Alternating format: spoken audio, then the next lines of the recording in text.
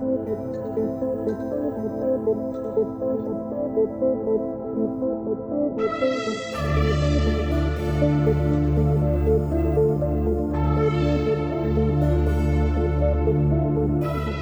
and welcome to Hacked Off. In today's episode, I want to talk about TravelX, or maybe a little broader about ransomware and how some attacks work, the media response following an attack, those kinds of things. But with TravelX being so significant this year, I think it at least needs mentioning. So if you somehow haven't followed the news for the last couple of weeks, TravelX has been compromised in quite a significant way. What's essentially happened is on the 31st of December 2019, they were hit by ransomware. Following that, they've had a couple of weeks of some difficult recovery. As it stands, as I'm talking today, their services are still unavailable. They still have a message on their website to say that they don't have all of their services back up and running. We'll get to some of their quotations, some of their public statements in a second. But in short, hit by ransomware, significant ransom being requested, currently $6 million, but that has increased recently. So where to start? Where to start with ransom attacks? I know we've talked about ransomware previously on this podcast, but I want to throw a few different ideas out there and a little bit more about how it works from the company's point of view and how it works from the media's point of view, because I think they are quite different. Firstly, I've seen a lot of different news organizations and even TravelX themselves conflating some different terminologies. That's worth briefly mentioning. Referring to the ransomware as a virus. You see, certainly on things like, mainstream media, BBC, those kinds of things, that they often do get these terms wrong, conflate terms, virus, Trojan worm, ransomware, malware, those kinds of things. So I'm not gonna dwell on any of that, but you will see different terminology used for this. I'll generically just refer to it as ransomware or malware for malicious software. But yeah, that's the thing that happens. Sometimes it can make the company's response appear a little bit mixed if they're using terminology incorrectly or if media's reporting on terminology incorrectly. I think for the most part it doesn't matter so much. It's just, hey, a bad piece of software, but it's maybe a bad thing from a company's response point of view if you're using technical terms incorrectly, or if you're conflating terms, those kinds of things.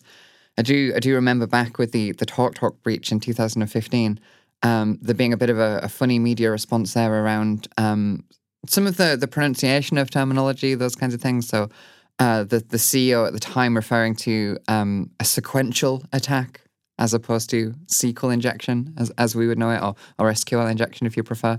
So that's an important thing from a company point of view. Just make sure that if you're putting statements out that those terms are correctly used, or if you're unsure or it's unimportant, then avoid those. I would generally, like I said, just go with malware as the generic term.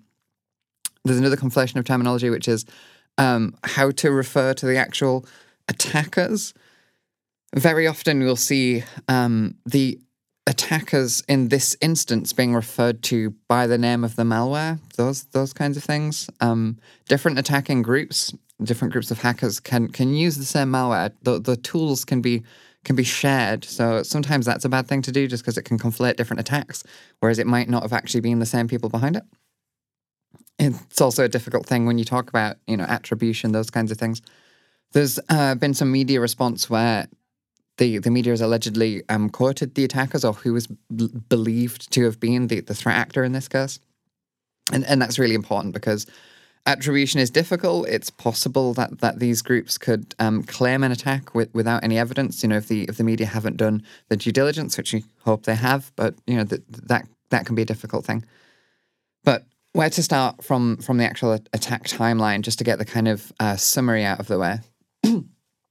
I mentioned that the ransomware aspect was deployed on December 31st. You'll see some people reporting that the attack started on December 31st. That isn't necessarily true, not just specifically of the TravelX breach, but thinking more broadly. An attacker, a threat actor group, could compromise an organization and then sit on that compromise and just kind of dwell in the network until an inopportune moment. You can imagine that launching ransomware against an organization on a Friday evening would be bad. On New Year's Eve would be much worse. Companies operating on lower numbers of staff, kind of skeleton crew, or even maybe just a large number of people being on leave, that kind of thing, can make these things worse.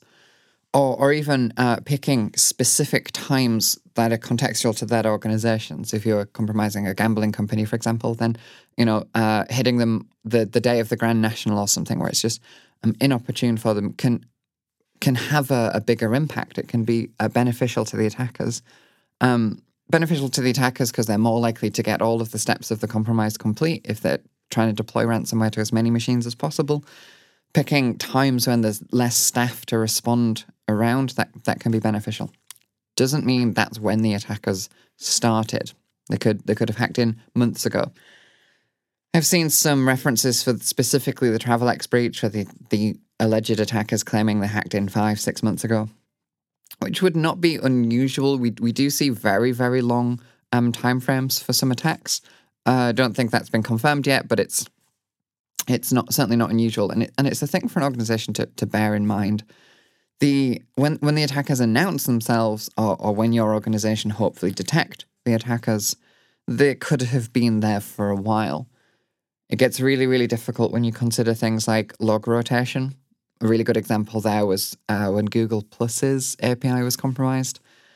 Google had a difficult time there because their logs only went back a couple of weeks, and it can mean working out what happened when and doing the kind of initial triage and then building up to a full-on incident response can be really difficult when you just don't have the logs. Of course, it would be nice to just say, well, detect the attackers faster, but if that was easy, everyone would do it, right? But it's a thing to consider. Logs might not show everything if the attackers have been there for a while, or proving the attackers haven't been there for a while can be difficult without sufficient logs. Hopefully everyone's aware of that already, but it's worth pointing out.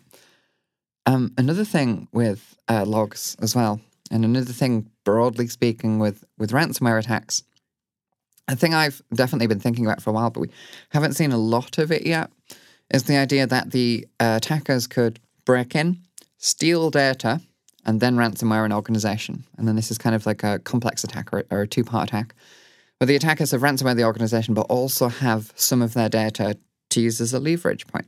So they could say not only, pay the ransom or you won't get access to your systems, but pay the ransom or we'll publicly release this data. This is something that's come up in the Travelex breach. They are continuing to say they have no evidence that data has been taken, but the alleged attacking group, the threat actors, say they've got 5 gigabytes of data. I always think 5 gigabytes, specifically gigabytes is a strange unit of measure to use for these things, but it's often what's used. 5 gigabytes of data, it could be any amount really. But that's a thing to consider as well. Certainly when it gets into GDPR and fines and those kinds of things, which I'm not going to go into detail on, but if personal data has been taken, then there's an increased risk of fines or having to deal with the kind of ICO disclosure side of things. So something to consider. How can you demonstrate following this kind of attack that personal data wasn't taken? And some of these statements as well, things like we have no evidence of, can be difficult. Do you have no evidence of because there is no evidence? You have no evidence because they didn't take anything? It can be quite difficult, but it's definitely a thing that I think will possibly be, like a prediction for the future. More attackers might perform these kinds of actions where they steal data and drop ransomware. We've seen it a couple of times, but it hasn't been as big as maybe it could be. So yeah, things to consider for organizations. Logs, we know about that stuff already. Keep your systems up to date. We know about that stuff already. When it comes to keeping your systems up to date, I think one of the problems with ransomware, and it's based on historic data, is a lot of people think, ransomware, that comes through malicious emails, right? It comes through malicious email attachments. Very often it does. Mal links, mal files attached to emails is one source of ransomware. But it isn't the only source. Anyone who's been following security news this last couple of weeks, there's been a series of VPN issues, VPN vulnerabilities that allow, it's a pre-authentication vulnerability that allows you to overtake a VPN. Those kinds of vulnerabilities can be of prime value to attackers that want to deploy ransomware or do similar attacks because it's a perimeter breach vulnerability. So an example, if you haven't seen that news, would be the Pulse Secure remote access system, which has had a vulnerability recently. It's been fairly well known. There is reports that Travelex did have a vulnerable system at one point. So whilst that's not been confirmed as part of this attack, it is directly relevant. So don't think of ransomware as the attacker's only option. They could take data as well. It could become a complex attack. And don't think of phishing emails, those kinds of things. Things we talk about frequently is the only way that ransomware can get in. What else can attackers do then? So other than ransomware, I think one of the really funny things, and I saw it commented on Twitter actually, which gave me the original idea, was why did the attackers choose ransomware?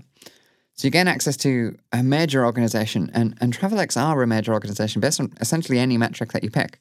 They have 7,500 employees, something like that. They have a revenue of £730 million. That was 2018. A huge organization. If you think from the attacker's point of view, is ransomware the best option? Could they not have done, fraud or something like that? Some bigger, more complex attack, something more directly monetizing, something subtler. Ransomware, of course, is a very loud attack. You deploy ransomware on an organization's systems, they know about it. But there is a lot of attacks that they could have chosen where the organization maybe wouldn't have noticed. Certainly, as mentioned earlier, if the attackers are in the network for months without being noticed, perhaps they could start to perform more complex attacks without being noticed. It's interesting from the blue team, from the defensive team's point of view, saying, yes, in this example, this was ransomware, but when you're thinking of your own systems, what else could it have been? How else could the attackers have performed? And also thinking, why ransomware, right? Why ransomware? I think one of the arguments for why ransomware is it's easier. That could be perceived as a comment about the threat actor group's technical capability, or it could just be about, path of least resistance. I'll give you a similar example, and maybe you can see what I mean. If you compromise an individual's laptop and you can gain access to all of their systems, webcams, files, emails, all of those kinds of things, as the attacker, what's the best option for you to monetize this attack to get the full leverage out of the attack? I think a lot of people are worried about things like attackers monitoring their webcams, and we've definitely seen that previously, and it's definitely a possibility. But a lot of times the attackers just deploy ransomware and move on.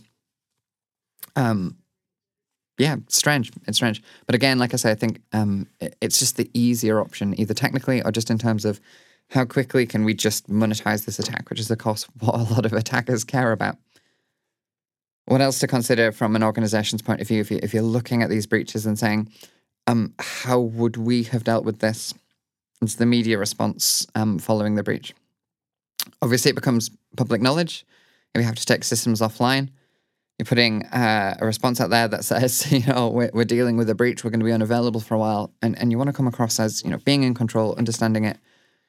You'll always see, of course, these kind of generic, we take security seriously. I know Travelex, for example, their CEO released a statement that said, we take very seriously our responsibility to protect the privacy and security of our partner and customers' data, as well as provide an excellent service to our customers, and we sincerely apologize for the inconvenience. Speaking of their recent attack. You always get these kinds of statements. But one of the difficulties for the Travelex breach was initially when their website was taken down, the message that was displayed was one of planned maintenance. This site is down due to planned maintenance. And there was a bit of a kind of social media response to that in terms of is this good enough? Is this confusing customers? Why have they picked this specific message?